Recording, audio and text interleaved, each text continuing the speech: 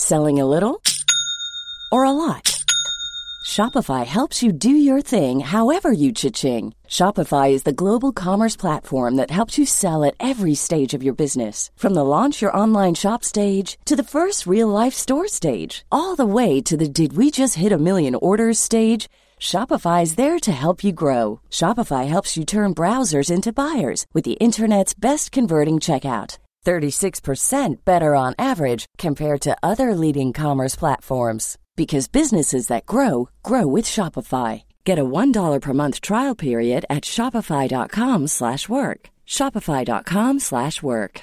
Ready to pop the question? The jewelers at BlueNile.com have got sparkle down to a science with beautiful lab-grown diamonds worthy of your most brilliant moments. Their lab-grown diamonds are independently graded and guaranteed identical to natural diamonds, and they're ready to ship to your door. Go to BlueNile.com and use promo code LISTEN to get $50 off your purchase of $500 or more. That's code LISTEN at BlueNile.com for $50 off. BlueNile.com, code LISTEN.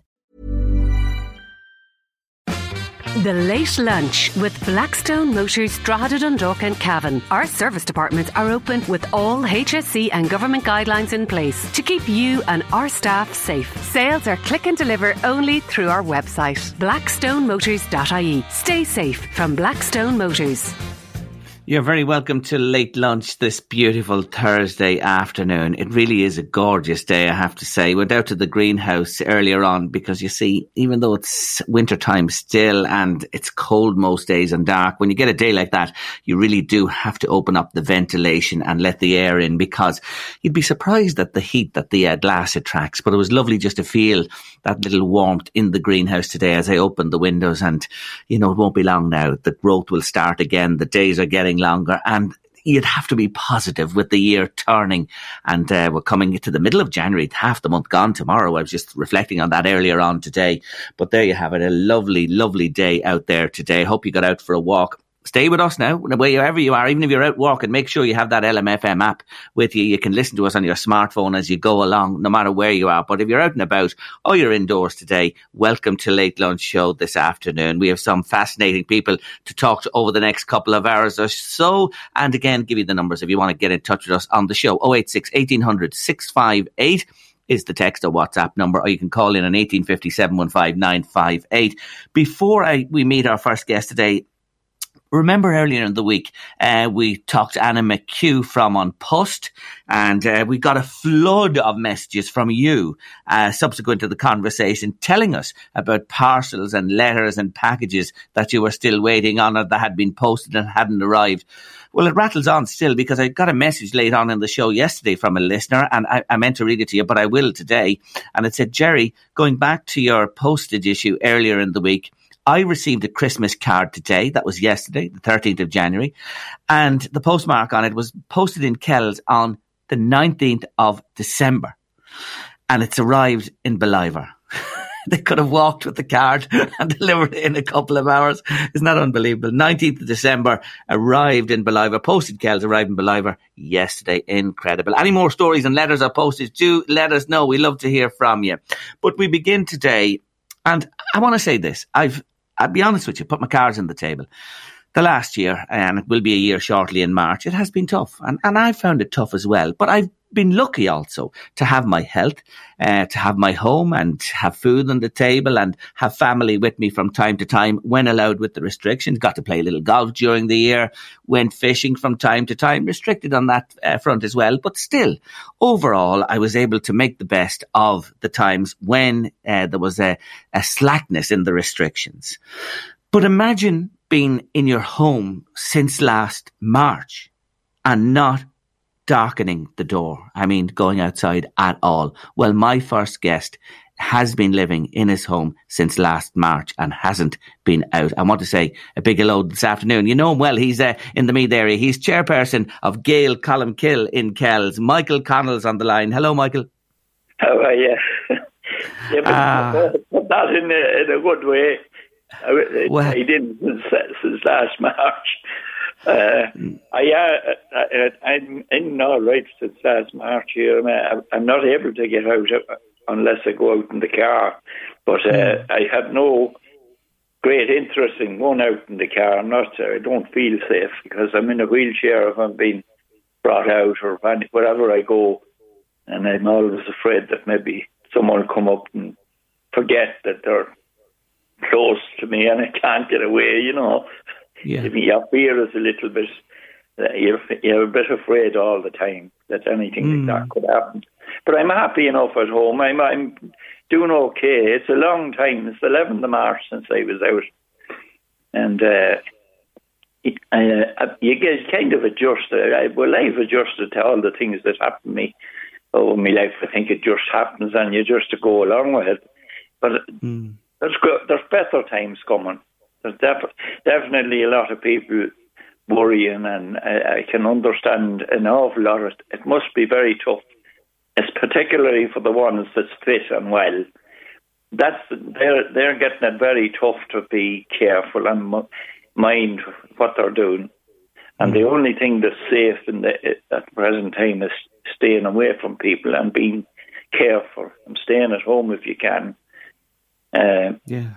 Yeah, that's true, Michael. It is. And I want to say this to you. I remember I met you in studio when you came in with those lovely TY students to talk about the project Never Home Alone. Now, I know you're not home alone because your grandson is your carer. Yeah. And I have my daughters now, they're looking at one of them now, and she's so careful to mind herself. She's the one that has to come closest to me. She's the one that polishes me up and stuff like that when I need it. Jeez, that's a great saying, Mick. Polishes me up. I'll remember that one for a while, I can tell you. It's true. And,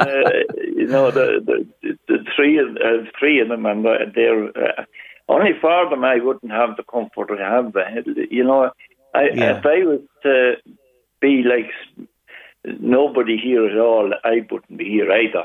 And if I was away, I don't think I'd be alive at all if I hadn't got them. That's the way I feel about it, because they're so important and they're so attentive to make sure I have what I need. And it's great to be that way. And I haven't, even though I'm tied to the chair, my health is all right. I'm not sick, and my meals I can eat all right, and I have no pains. It's a big thing considering the situation I'm in.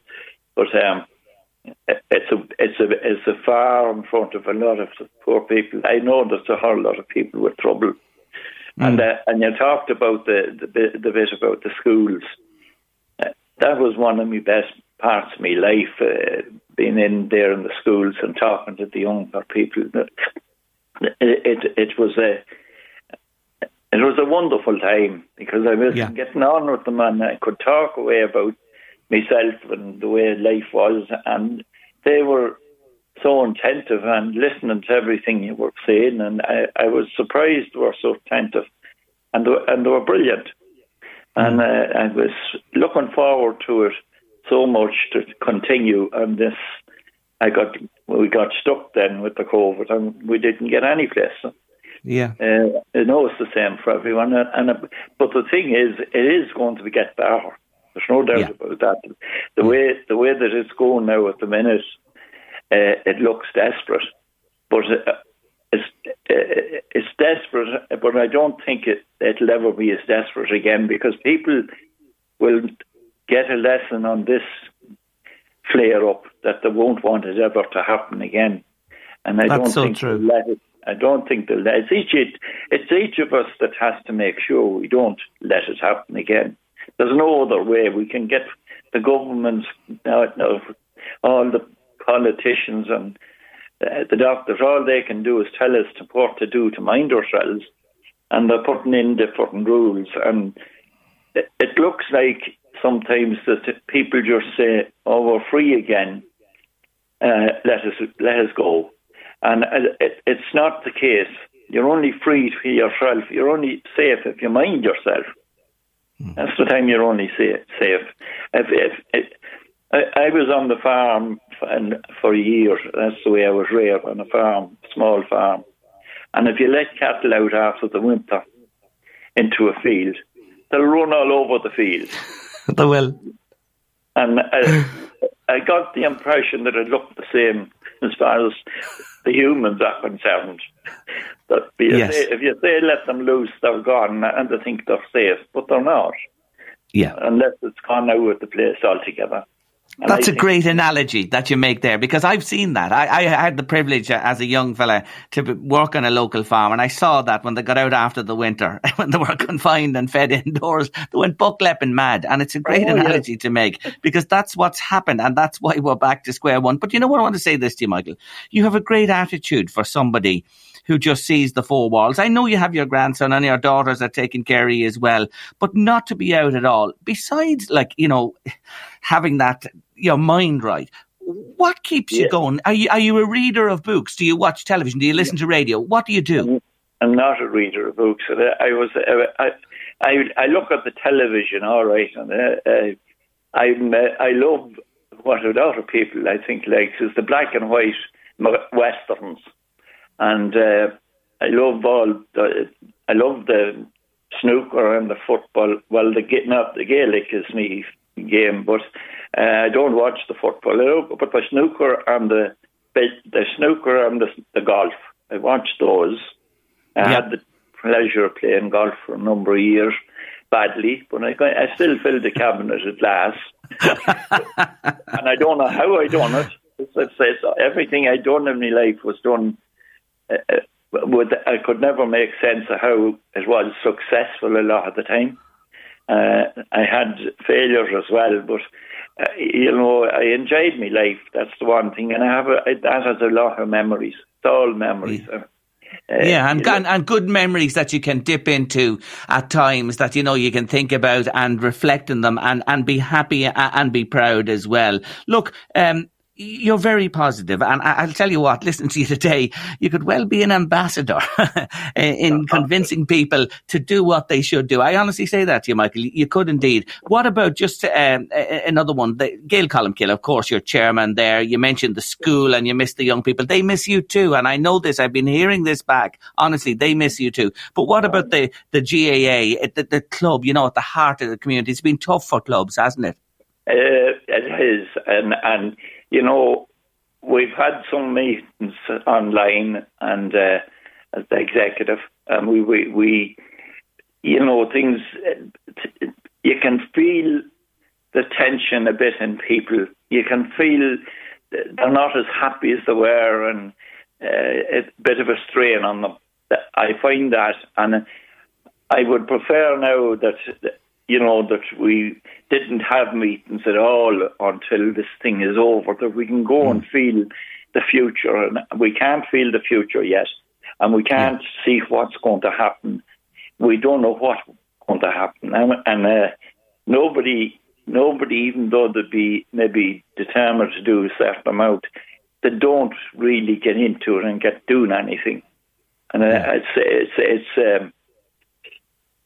it's a kind of a really closed down. It's a kind of a really lockdown now situation.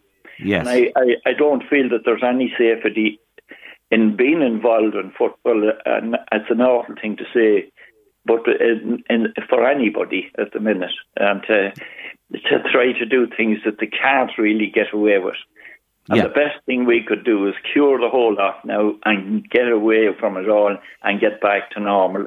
And we can't get back to normal if we only go halfway there and start it all up again.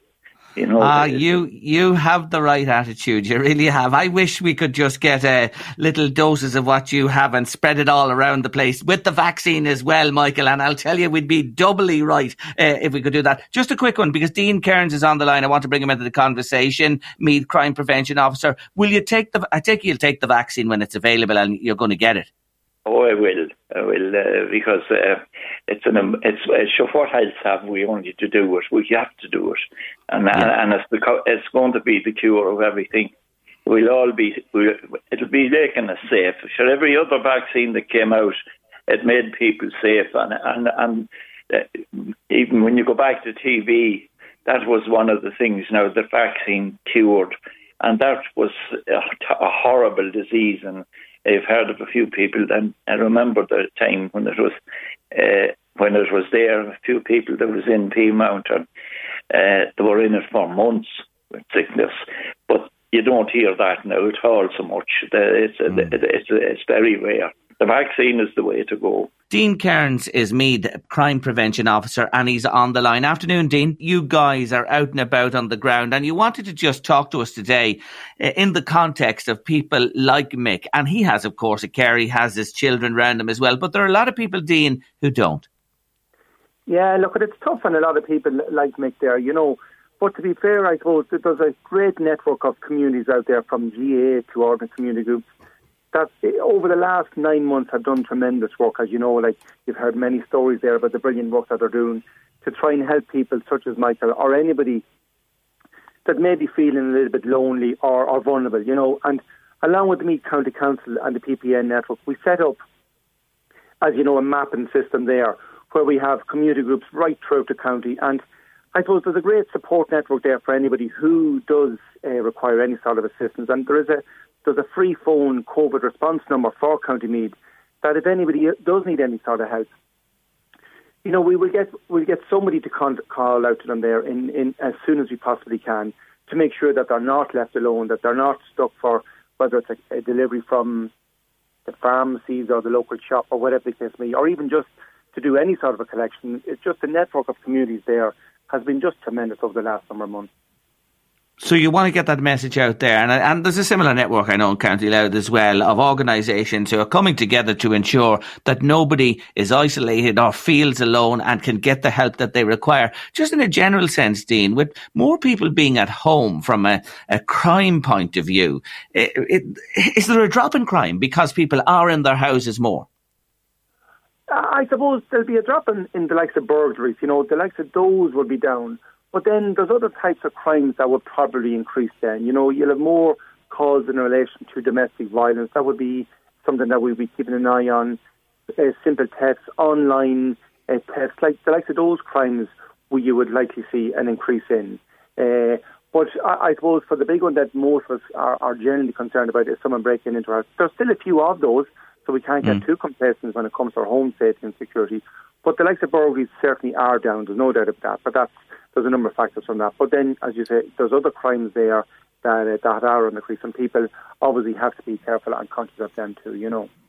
Yeah, so the swings and roundabouts, some up, some down, but still people need to be vigilant and careful and put their alarms on and secure the homes and everything. We just want to say that as well today. For yourself, Dean, and your colleagues in the force, it's unprecedented times, even for Garda Síochána. Oh, I don't think we've ever experienced anything like this before. Like, it's certainly go down as the history books as probably one of the most challenging times for many, many young guards, you know, trying to deal with COVID, trying to deal with people who are in contact with it, trying to look after the elderly, the vulnerable, deal with their own family lives.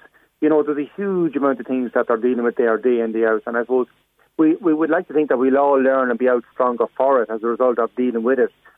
But it certainly has been a challenge. But something, look, we've all put our shoulder to it and got stuck in. You know, we've got the support there of the businesses throughout the county, the local schools. You know, they did a tremendous work in getting Christmas cards there for the elderly there right across the county. And that was a massive success there for old people getting Christmas cards there just from a complete stranger. And some of the little notes on it from young children were absolutely brilliant to see, you know. Now also then, you know, like from the guards itself, I mean, it's tough. It is tough. There's no doubt about that. It's challenging. But look, we're coming through it. It's hard. We're not out of it yet. We still have another couple of months. And the message there, you know, we just need to get, as you know, there, stay at home and stay safe. You know, that's what unless you have to go out, we can't emphasise the importance of it now. We don't have the vaccine just yet. You know, it'll still be a couple of months, but we're working hard to try and keep everybody safe. Yeah, that number, do you have that number to give out you mentioned there? We can get it anyway if you don't have it. No, I do have it here. It's a free phone, Jerry, the COVID response number. It's 1800 808 809. Lovely. And that's manned Monday to Sunday from 9 to 5. So, but alternatively, Jerry, without that number, they have community guards around the county. They have my mobile number there. Like, anybody can get in contact. So they shouldn't be stuck. There should be nobody that should feel lonely or vulnerable. There's lots of ways you can get in contact with ourselves through the Meath Crime Prevention Facebook page, or even if they put a call into yourselves there, you know, that you can relay that straight away to us. So don't don't be stuck for numbers. There's lots of ways and means to get in contact with us, and we will certainly help them straight away. Well, we've been talking to a great ambassador, as you've been listening there earlier on everything you're saying there, Michael Connell, and he's still listening in there as we speak. Just before we finish, Michael, I know I didn't tell listeners you are confined to your wheelchair at this stage and you need a hoist to help you as well, and you have all that help around the house. But listening to Dean and hearing what's around you, you feel reassurance from that, Michael? Oh, yes, well, of course. It's great to know that you have the Gardaí on board, that if you're in trouble, they're there for you, and that's important. And anybody else that's there, there is great stuff going on. The club as well, they're doing great stuff as individuals and even as a groups with helping people. I know that's happening. And there's another thing you mentioned earlier at the start about Christmas cards. I actually got one this morning from America, and it's dated the 4th of December.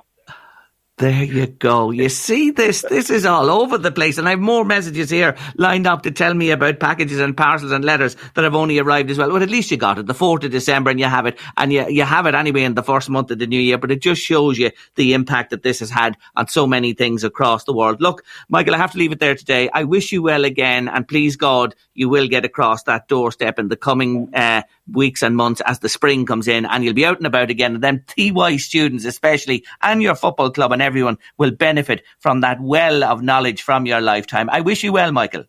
Thanks very much. And thank you. Thank you very much. Thanks very much indeed. And Dean Cairns, thank you so much again for joining us on the show today. Do appreciate it, Dean. Keep up the good work. Thanks, Jerry. Thanks a million. Take care of yourself. Bye-bye. That's Dean Cairns there. And that number for me again, if you need help, is 1-800-808-809. More about your post after news and weather at 2. But taking us there, it's a classic. It's Shania Twain. And yes, you'll remember this one, won't you? Still the one. I love to hear from you on Late Lunch, and thank you so much for all your messages. Let's have a listen to some of them. Glad to join you once again on the Late Lunch, Jerry. I'm out for my lunchtime walk, but I have you in my ears. Yes, make sure you have the app on your smartphone and you can take us with you, as I said earlier on, wherever you go. Continuing the message, and we'll have you on the smart speaker when I get back to the home office. Well done to you. But in all fairness, look at that weather. Isn't it fabulous? There's positivity amongst the negativity, Jerry. It's all about perspective, isn't it? Keep our country and stay positive. And that comes in from another Jerry this afternoon. Lovely to hear from you. It really is great, and glad you're out enjoying the lovely weather. Pauline's been on to me from Dundalk. What a man Mick is. Yes, we were talking to Michael Connell at the top of the show. Jerry, honestly, every word he said was so true, especially that we must look after each other at this time by keeping apart. Thank you, Pauline. Lovely to hear from you. Another one about a Christmas card arriving late, Jerry. Card arrived in Manalvi yesterday, a Christmas card, and it was posted from Castleknock in Dublin on the 11th of December. Oh God, we're going to have to get a league table going on this to see which card or package is the longest out there in that land where it drifts about until it's delivered. Another one. Jerry, I was on to you earlier in the week. I told you the story about my parcel I sent to Australia. Posted it on the 29th of November to Australia. Still hadn't arrived.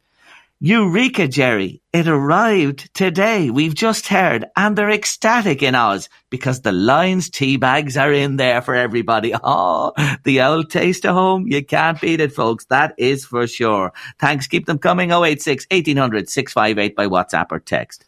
Now, my next guest has spoken to us on a number of occasions on Late Lunch. Let me tell you, he's so talented. Listen to this. Best-selling author, teacher, musician, child protection worker, husband, dad, granddad. Is there no end to his multiplicity? And he's on the line as his latest audio crime book called No Ceremony for the Dead is released. Shane Dunphy, afternoon.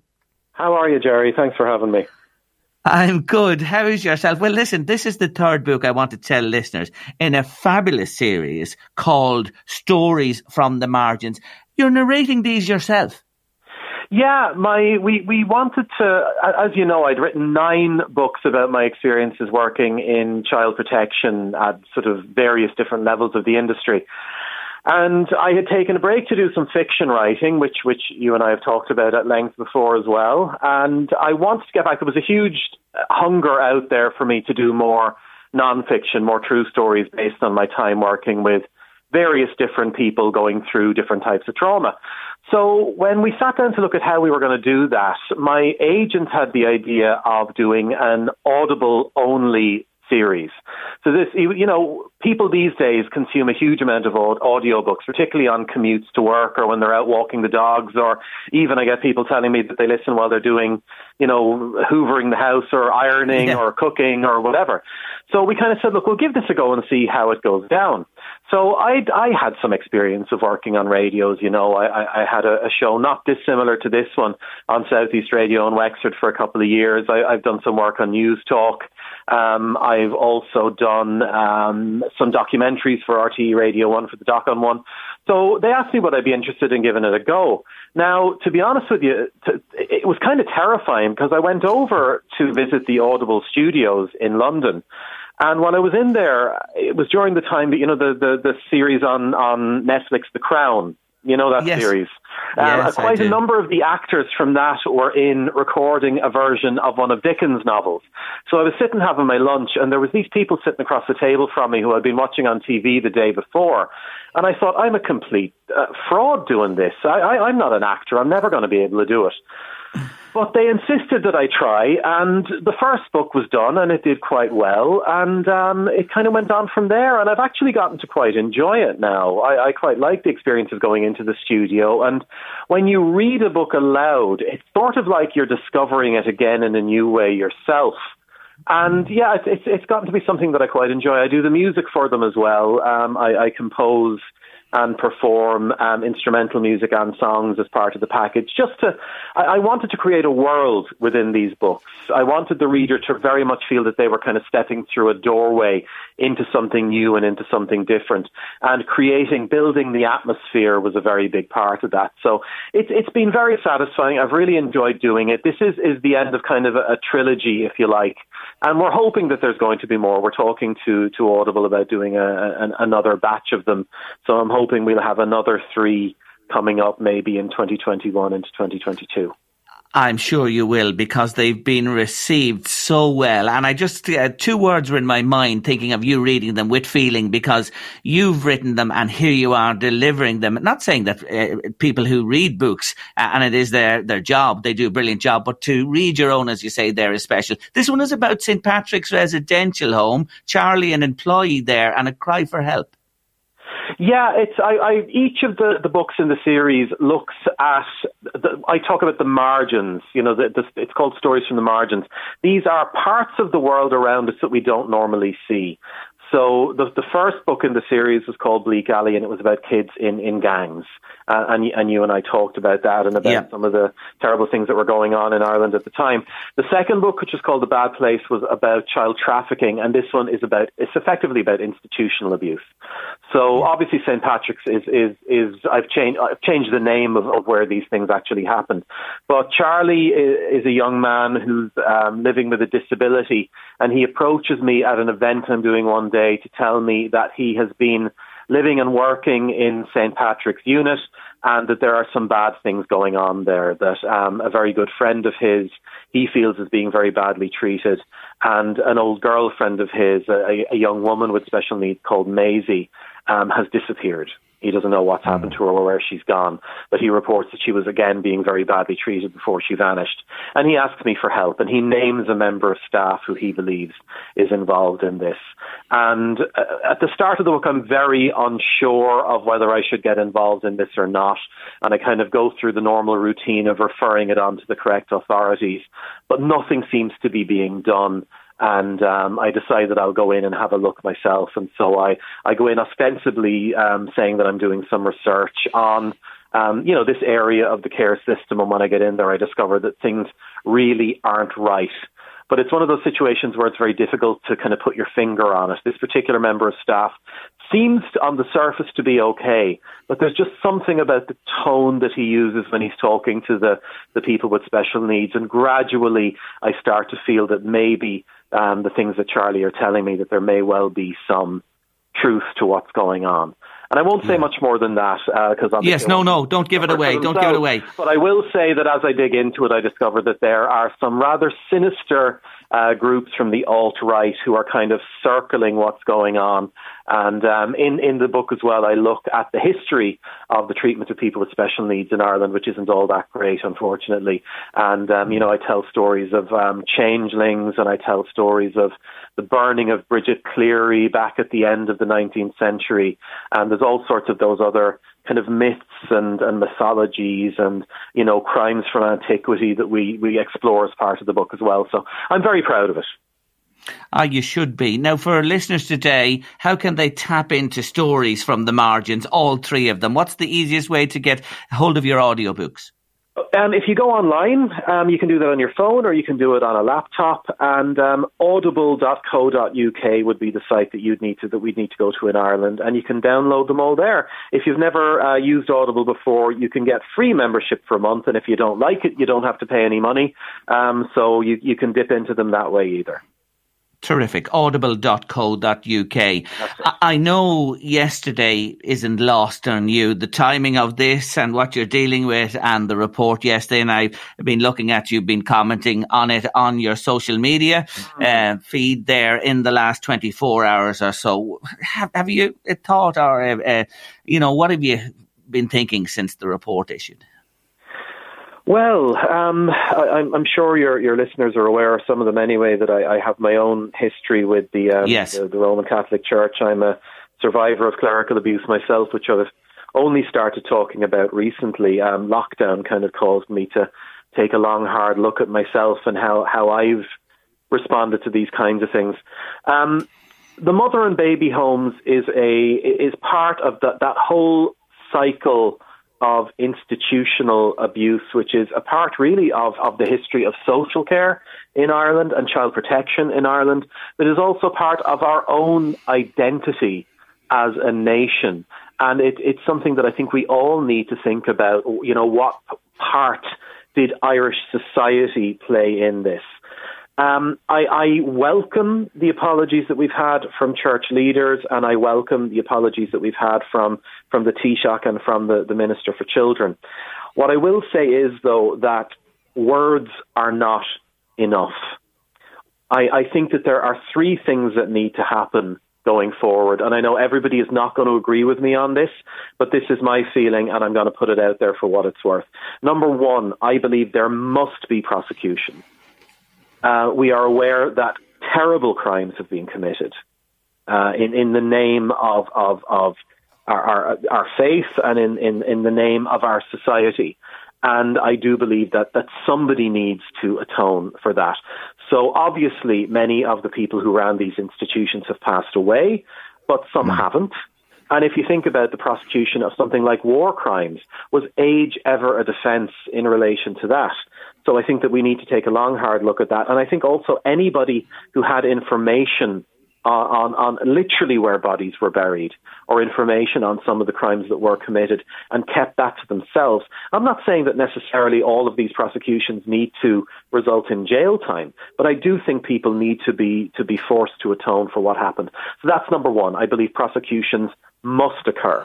Number two, I think that financial recompense of a proper nature needs to be given to the survivors of these institutions.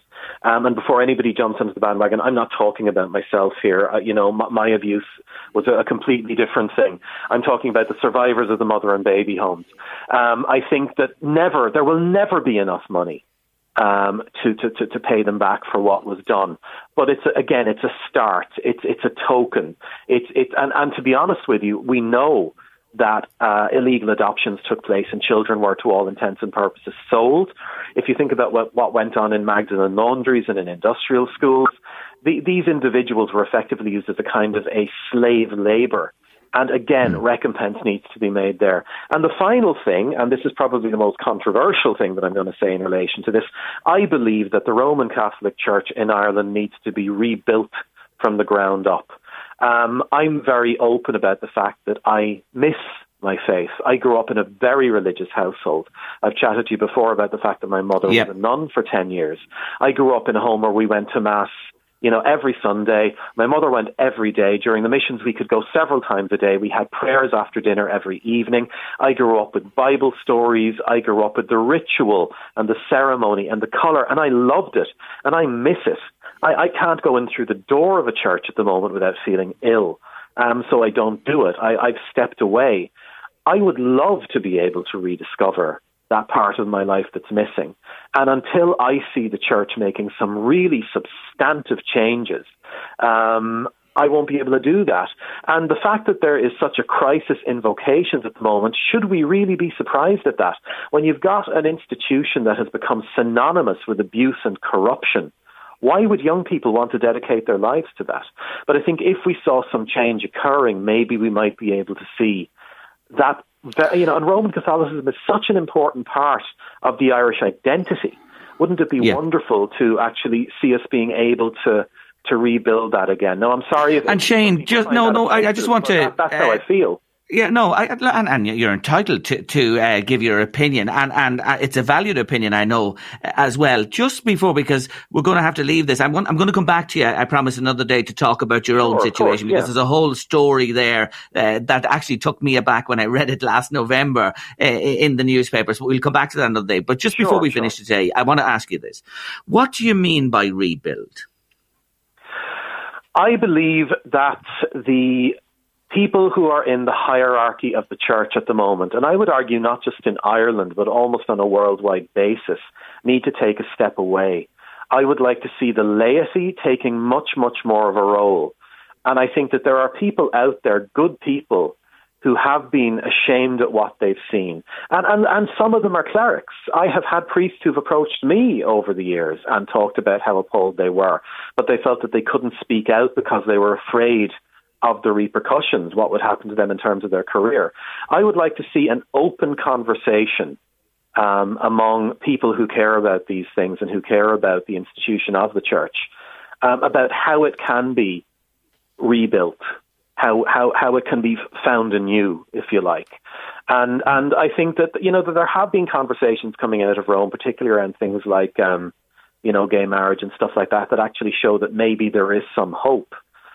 But so much damage has been done to so many vulnerable people. There's been so much betrayal. There's been so many lies. There's been so much sheltering of badness that, most people, if you think about the fact we're dealing with these beautiful old buildings, these huge churches that are largely empty on Sundays because people have turned away.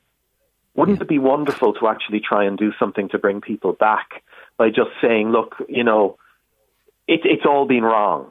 Everything has been messed up. We made some serious mistakes. We want to sit down and look at how we can move forward in a way that is going to atone for that and also make people feel better about having this as their faith and as part of their identity.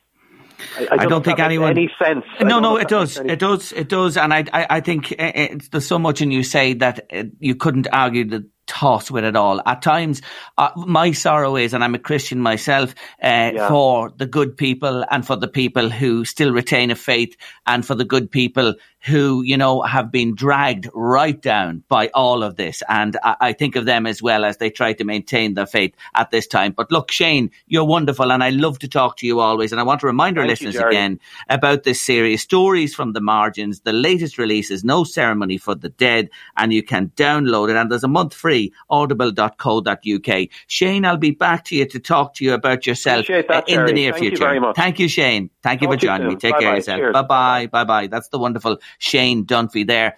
If you have anything to say about what Shane has been just talking about, get in touch with us on the show. Do give us a shout. 086 1800 658 is the WhatsApp or text number. Love to hear from you. Or 1850 715 958 if you'd like to call in. Back with you in a moment. I'm not sure where this is going to end, to be honest with you. See that story in the paper today that the BBC now, before you watch repeats of The Royal Family, remember Jim Royal and the family in the little house, and one of the classic comedies, but the BBC now is putting a discriminatory language warning before you'll actually watch the royal family now. And it's not just the royal family that's being covered by this warning now. The likes of Fawlty Towers, Allo Allo and Dad's Army are also coming under this as well. I know there were things said years ago that you couldn't say today, and there were comedies that you couldn't broadcast today. But where does this begin or end? You know, honestly, I don't know. How much of our history as well will have to be expunged? But anyway, the BBC have taken this decision and they're going to do it. So before you'll see any of those episodes or probably repeats of them on the satellite channels, there will be a warning that there could be something said in the programme that would be now offensive. When they were made, it probably wasn't. But I don't know about that. Have you an opinion? What do you think about that? If you have, let me know on the usual numbers. But that's a story reported in today's newspapers. There's more about the Post. Oh, my word. Letter sent from Navan Hospital on the 22nd for an operation on the 5th of January, and it arrived on the 8th of January. So there was a letter sent from the hospital about an operation, only arrived on the 8th. The operation was to happen on the 5th. But anyway, the operation was cancelled. There you are. Well, nothing ventured, nothing gained. I know the operation is important to you, whoever you are. I understand that as well. But at the moment, all non-emergency is on the back burner because of the COVID situation. Now, keep the messages coming to me on Late Lunch. I love to hear from you. Oh, I want to tell you something. I mentioned something to you before I go to our next fantastic song. I'll tell you about that in a minute.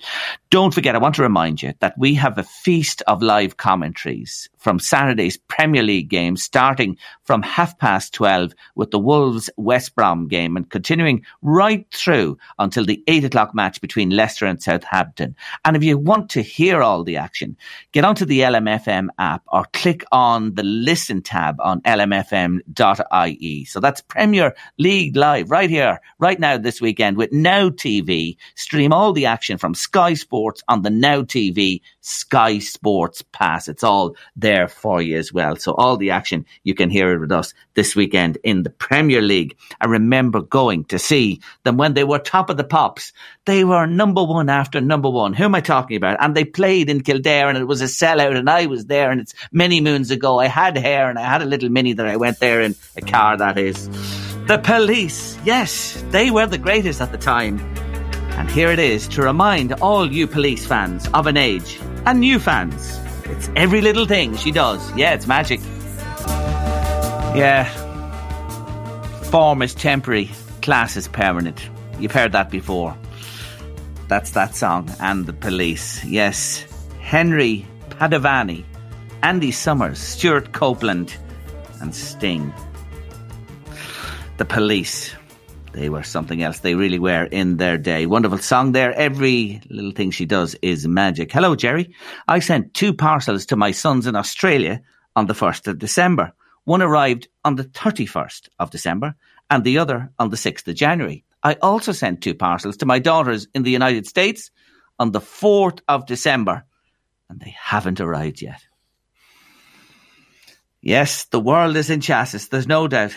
Post hanging about all over the place. The pandemic is part of it as well. And sure, look at what about the States and that thing in the capital last week. Anyway, he's been impeached for the second time, the Donald. He's made history, all right. Oh, they'll nail him on this one. He'll never be able to run for office again. But I was just thinking, impeached. Do you know what came into my head? Do you remember the film? Eat the Peach. Do you remember it? Eat the Peach. The Wall of Death and the motorbikes in the bog in Offaly. Remember that movie? Back in the 80s. Think about 86 as well. Yes.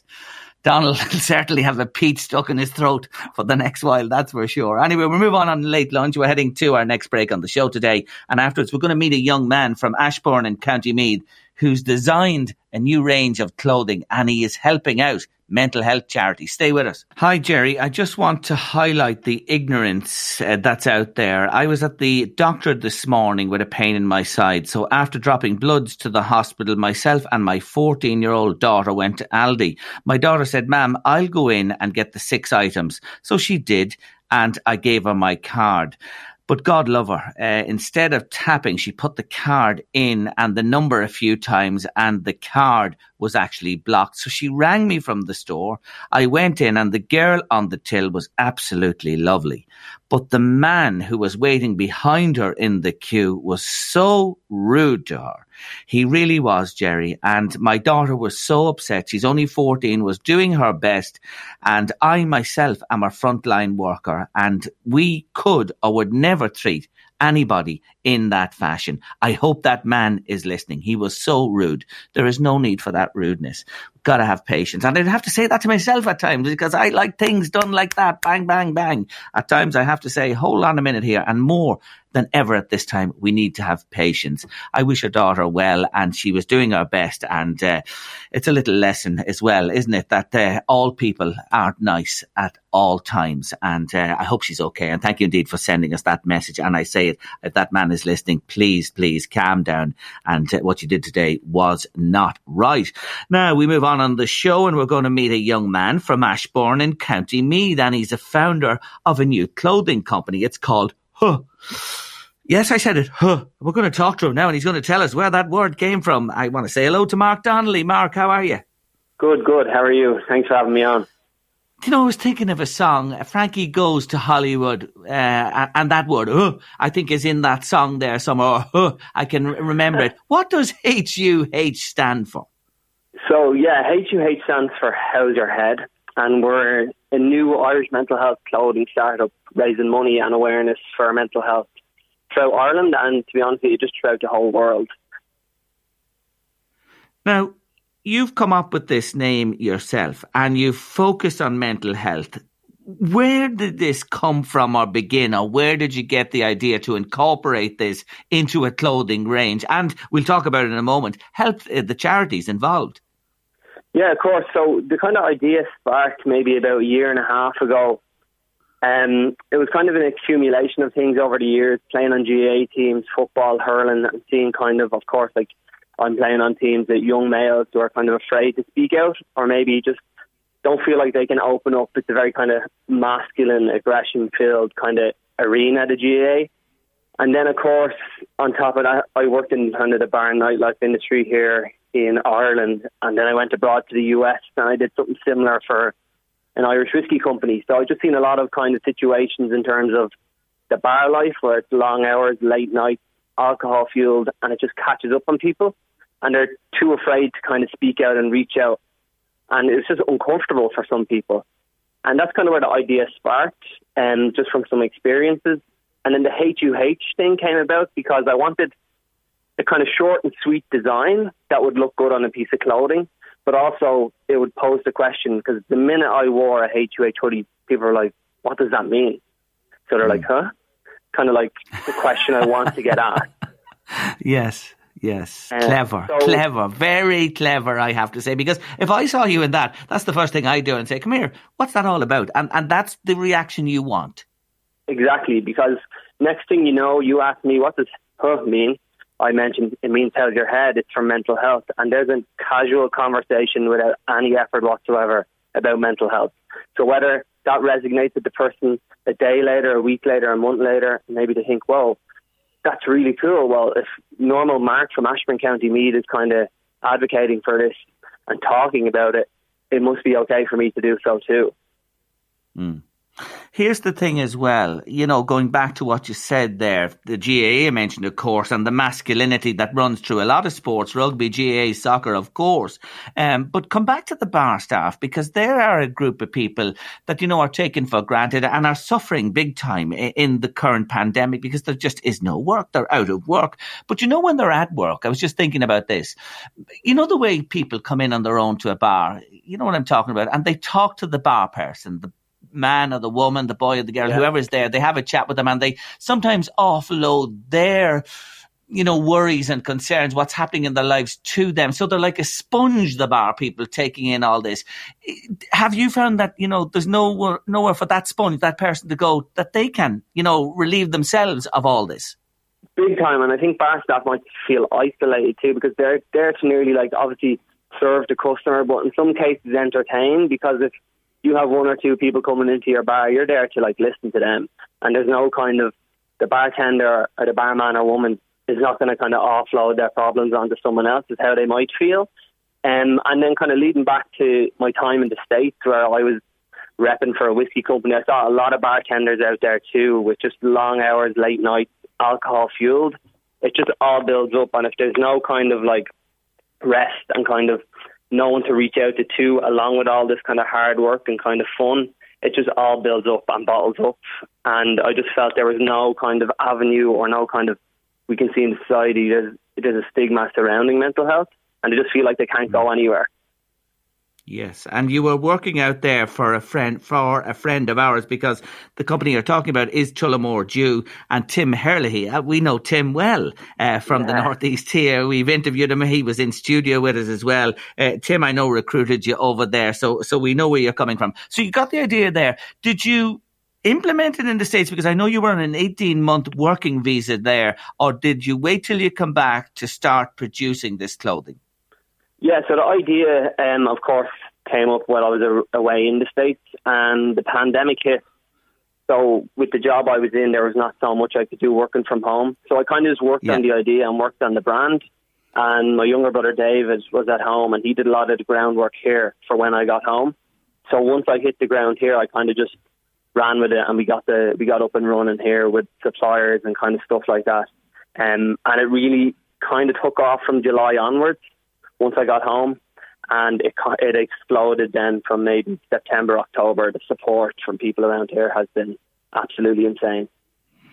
I'm not surprised, because you have a lovely range. I was looking at them earlier on there. You have crew necks, T-shirts, hoodies. You have even face masks with the HUH on, and lovely hats as well. So you have a nice range, and there's great colours and all sizes as well. And the other thing you are committed to, aren't you? These garments aren't coming from another part of the world. So we use Irish suppliers for almost everything. So from our packaging all the way to our hoodies.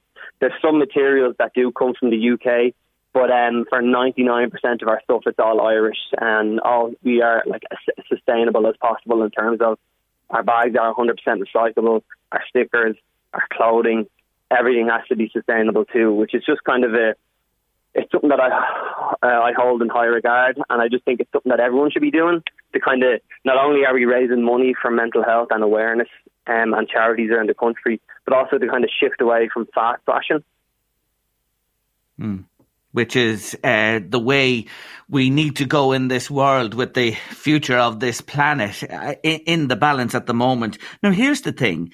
You've already donated €10,000 to mental health charities, and you donate 10% from every sale. That goes into that kitty there.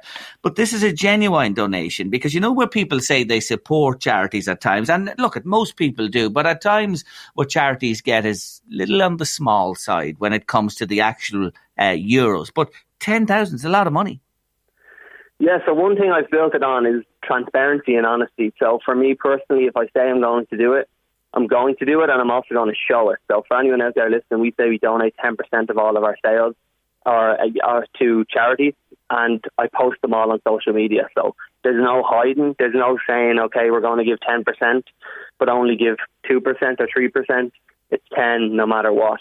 And it's across the board in terms of what charities. So, for example, we kind of look at like the geographical location of the customer. So we've gone all across the board from Pieta House to the Cork Mental Health Foundation, up north in Kilkenny, Carlow, the works. And we've also donated to some in the States for customers who are purchasing from Wisconsin and Chicago and New York and stuff like that too.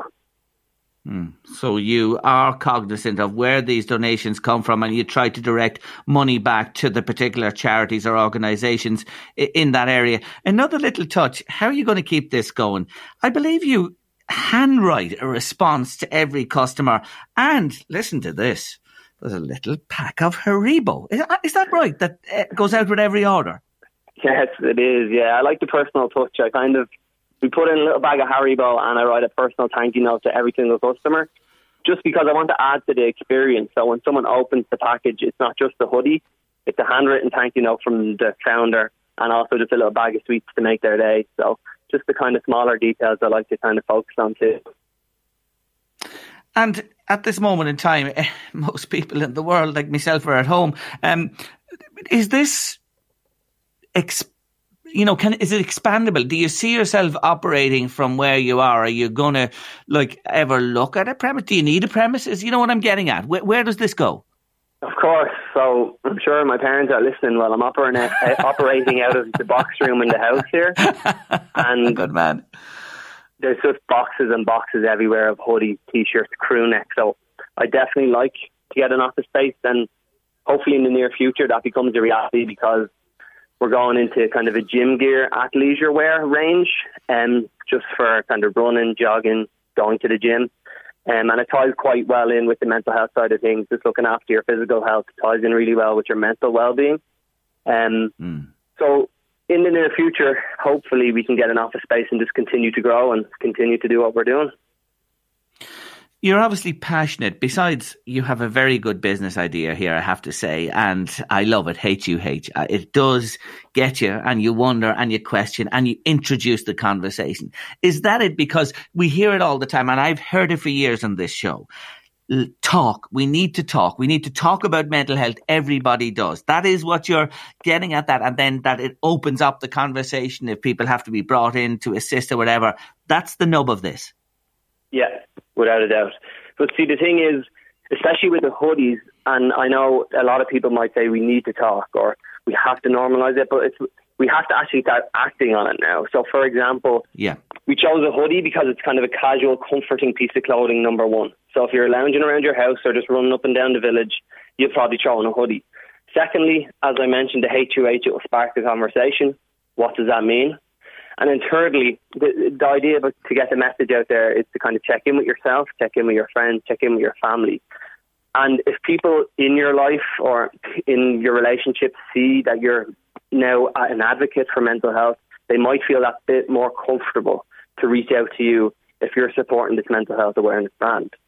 But one of the main things I like to hammer home on is if someone in your life is suffering with their mental health, you're not there to help them make huge life decisions because you're not trained to do so. You might be qualified. One of the most important things to do is to listen, because that's what people need, just to get it off their chest and just have someone that they can confide in, that they trust, and that will listen to them. Yes, talking and listening is a huge aspect of it as well, to listen to people and pick out, hear what's been said, or pick up what is going on there. That is so important. So talking and listening, both of them combined. I say to you again, you're onto something special here. You're doing a great job supporting the charities as well, raising awareness. Now, the final question, where can people see clothing? Tell us where they go or if they want to order. Yeah, of course. So it's huhclothing.com. And then we're also on Facebook, Instagram, Twitter, TikTok. I do a lot. So huhclothing.com and then all the social media platforms. All the best ideas and best businesses start in the box bedrooms. You know that? So I've been told. They do. They do. Be assured. You're on the right track already. You're well on the right track, dare I say. Congratulations to you, Mark. And we wish you well going forward. We'll keep a good eye on you to see how you're going. And the world's your oyster, as they say with this one. Yes, it is really, really special. Congratulations again. And I wish you well. Thanks very much. Take care of yourself. That's Mark Donnelly there, fine young man from Ashbourne in County Meath with a wonderful idea. Check it out. They have lovely stuff. They really do. HUH Clothing, and all the information is there online and on Facebook. Late Lunch, LMFM Radio. When I come back after the break, Late Lunch, if you're thinking about your lunch, what's on the menu? Worms is on the menu. Stay with us. Yes, I have another Bowie song for you coming up after 3, and we'll be talking all about barn owls. Oh, they're beautiful. Yes, in Wildlife Matters. That's coming up in the final half hour of the show. Just heard Simon there on Business Brief talking about Alvin Hunt from Hexafly in County Meath. Of course, we met Alvin when he was starting out in his business. He became Young Entrepreneur of the Year in the county, went to the national finals, won a big award there. And today it's been announced that mealworms, have been given the thumbs up by the EU to be eaten by humans, become part of our plate. Mealworms, you know them, yellow fellas, dried yellow mealworms. They're full of protein. You can have them in powdered form or as a snack and mix them in with your spaghetti and rice. Would you fancy the mealworm? sure, I'd give it a go. I'd try anything, you know me, when it comes to grub. Yes, we must get a hold of Alvin shortly and have a chat with him about the mealworms. Anyway, news, sport and weather on the way. But before all that, it's James Arthur and Say. Sinead. I'm sorry, Sinead. Jerry, will you stop? Mealworms. I'm retching here. And Colette, you're right. I'm the only one who'd give them a go in this house. No good talking about anybody else that wouldn't touch them. But Colette, I'd give them a go. Will you share a plate with me? We'll rustle them up for the pair of us. Anyway, I'll give you a shout about that later. Another one there coming into us today. Jerry, did you know you were talking about the police there, and you played this song earlier in the show, that Sting's first wife, Frances, lived in Blackrock. Thank you indeed for that. I believe she did. Thanks for that little ditty there. Another one, Jerry, are ice cream vans allowed sell at the moment? Now, I don't know. I honestly don't know. Are they essential? There's one on our street at the moment selling away. Ice cream vans, do they come under? Are they outside the regulations? Anyone help me there on that one? I'm not sure. I can't answer you that, but there you are. I haven't heard the bells chiming round here lately, and they were always round here, spring, summer, autumn, winter, but I haven't heard them in our neck of the woods this past while. Anyway, if you can help us on that, 086 1800 658 by WhatsApp or text. Time to hear from our featured artist of the week on Late Lunch, and this week it is David Bowie. Did you ever notice about Bowie, if you look at him, I look at a picture of him, that his eyes, they look different?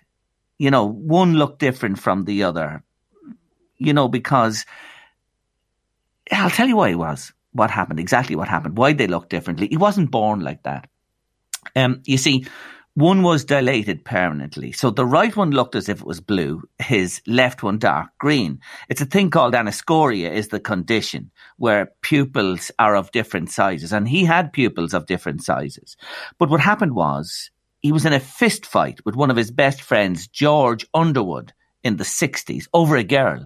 And George punched him in the left eye. He spent 4 months in hospital, Bowie, and he had multiple operations.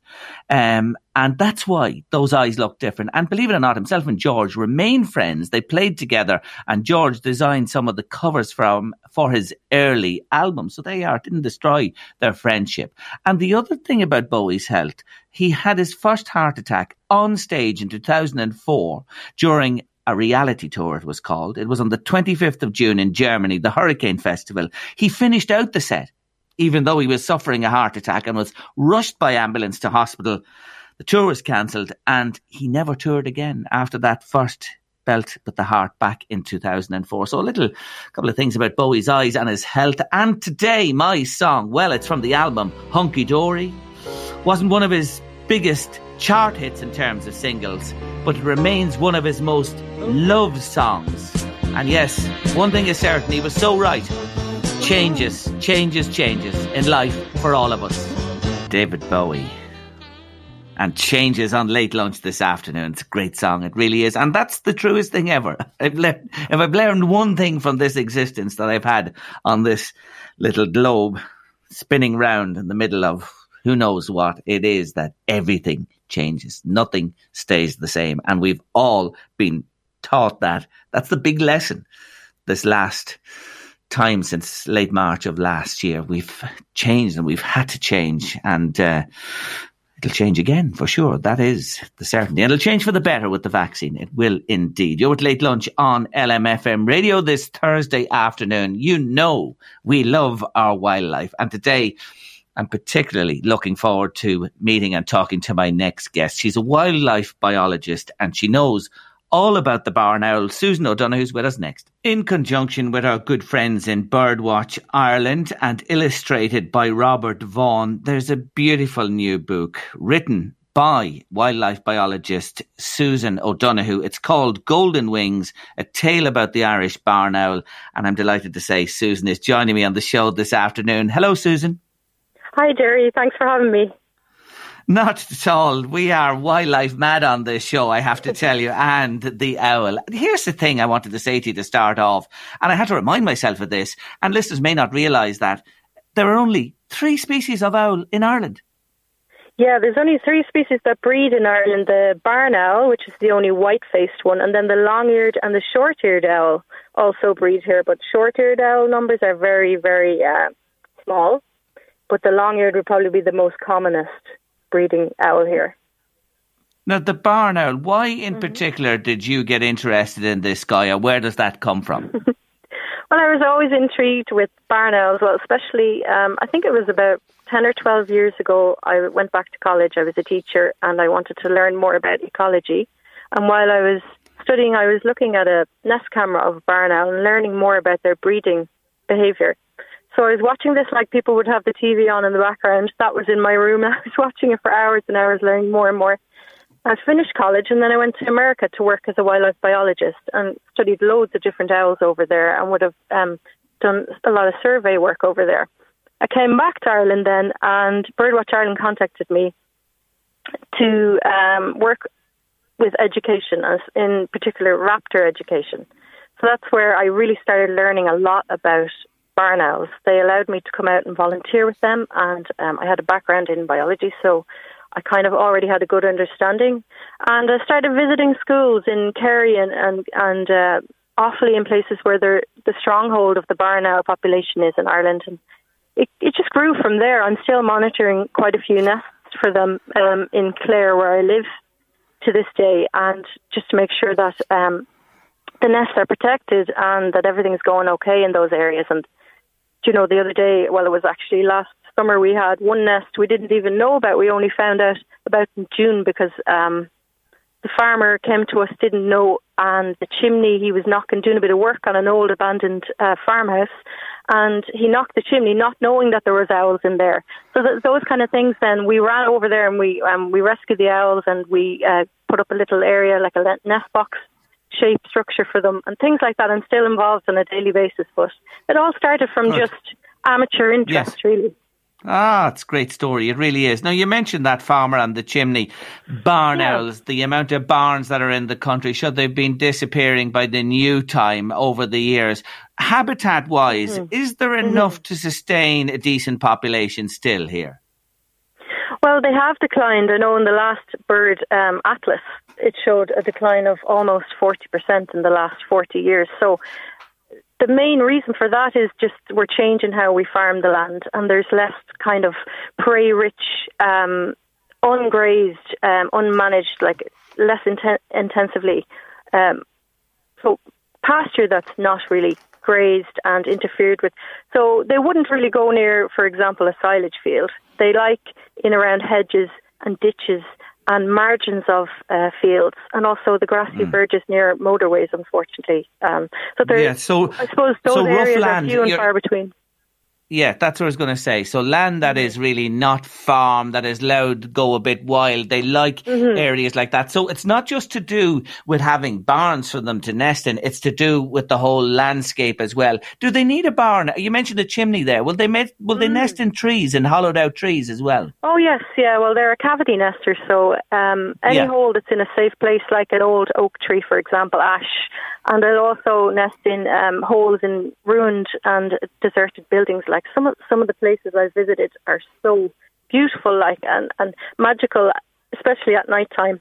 You can go to an old castle or an old church or an old mansion that's been abandoned for years, and then you hear these eerie screeches coming out. It's really, really something. What do they mainly feed on? I've it in my mind, I'm sure listeners have as well. Mice. They love mice. Yes, they do. They love mice, wood mouse, and they also love rats, and they'll take bankfoals, a species introduced to Ireland accidentally back in the 1920s, and they'll take pygmy shrews and the greater white-toothed shrew, which has come from the continent as recent as 2008. It was discovered here. So a lovely small little mammal selection for them in Ireland, and they'll also take frogs and birds. You find them in the barn owl pellets as well, that they regurgitate the remains of the undigested remains of them. And how many eggs would they lay? And is it just one clutch they rear a year? Well, that depends on how good the season is. So if it's a good small mammal year, and there's a lot of small mammals, They could possibly lay a second clutch, but it's more typical in Ireland to have just one clutch. And they usually lay between 4 and 6 eggs. They might not all make it, but usually that's how many eggs are laid. And you will see them primarily. They are a nocturnal creature. You'll rarely see them during the day, or am I off the mark there? No, I mean, if you're in the UK, you might see them more of a chance late in the afternoon with a bit more light. But in Ireland, because they really feed on nocturnal animals, they're really only out once it's dark. So once it starts to get really dark, they'll leave their roost and they'll start quartering over the fields in this low, beautiful, majestic flight. Very broad wings and just almost ghost-like in colour. Very, very white underparts and just beautiful gliding flight, and so they'll stay out, and they'll go back to roost before first light. So it's very, very difficult to get a glimpse of one, really. I've been lucky in my lifetime to see them on a number of occasions, and they are majestic. They really are. Now, they're on to me already in late lunch land listening to you today, and I want to get this out quickly before we finish. Mm-hmm. Golden Wings, a tale about an Irish barn owl. It's a beautiful, beautiful story. The illustrations are gorgeous. How do people get it? So let me just first say Robert Vaughan is the wildlife illustrator and Sarah Sirtoli was the graphic designer. They did excellent work on this. They can get it from going to the Birdwatch Ireland website and going into the news section.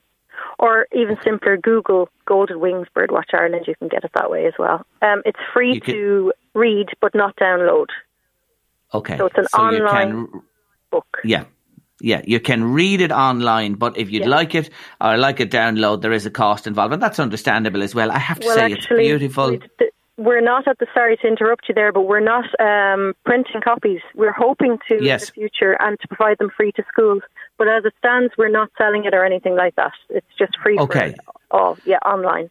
Okay, so it is free. There you are. That's an offer today on Late Lunch. You don't have to pay for it at all. You can read it online, access it online. But I'll have a bet with you today, and I'm not really a betting man. This will be published one day because it is so beautiful, and I hope it is published and it goes to as many schools as possible around the country. You've done a wonderful job, I have to say. Congratulations on it, and thank you for your time today. I appreciate you joining me on the show. Thanks, Jerry.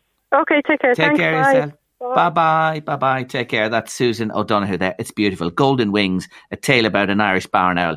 Birdwatch Ireland, into the news section, and you can pick it up there. Just got a message from a listener to say, yes, ice cream vans can operate under the government guidelines, Jerry. Thank you indeed for getting that one to me. And yes, of course, I've just told you there where you can download the book.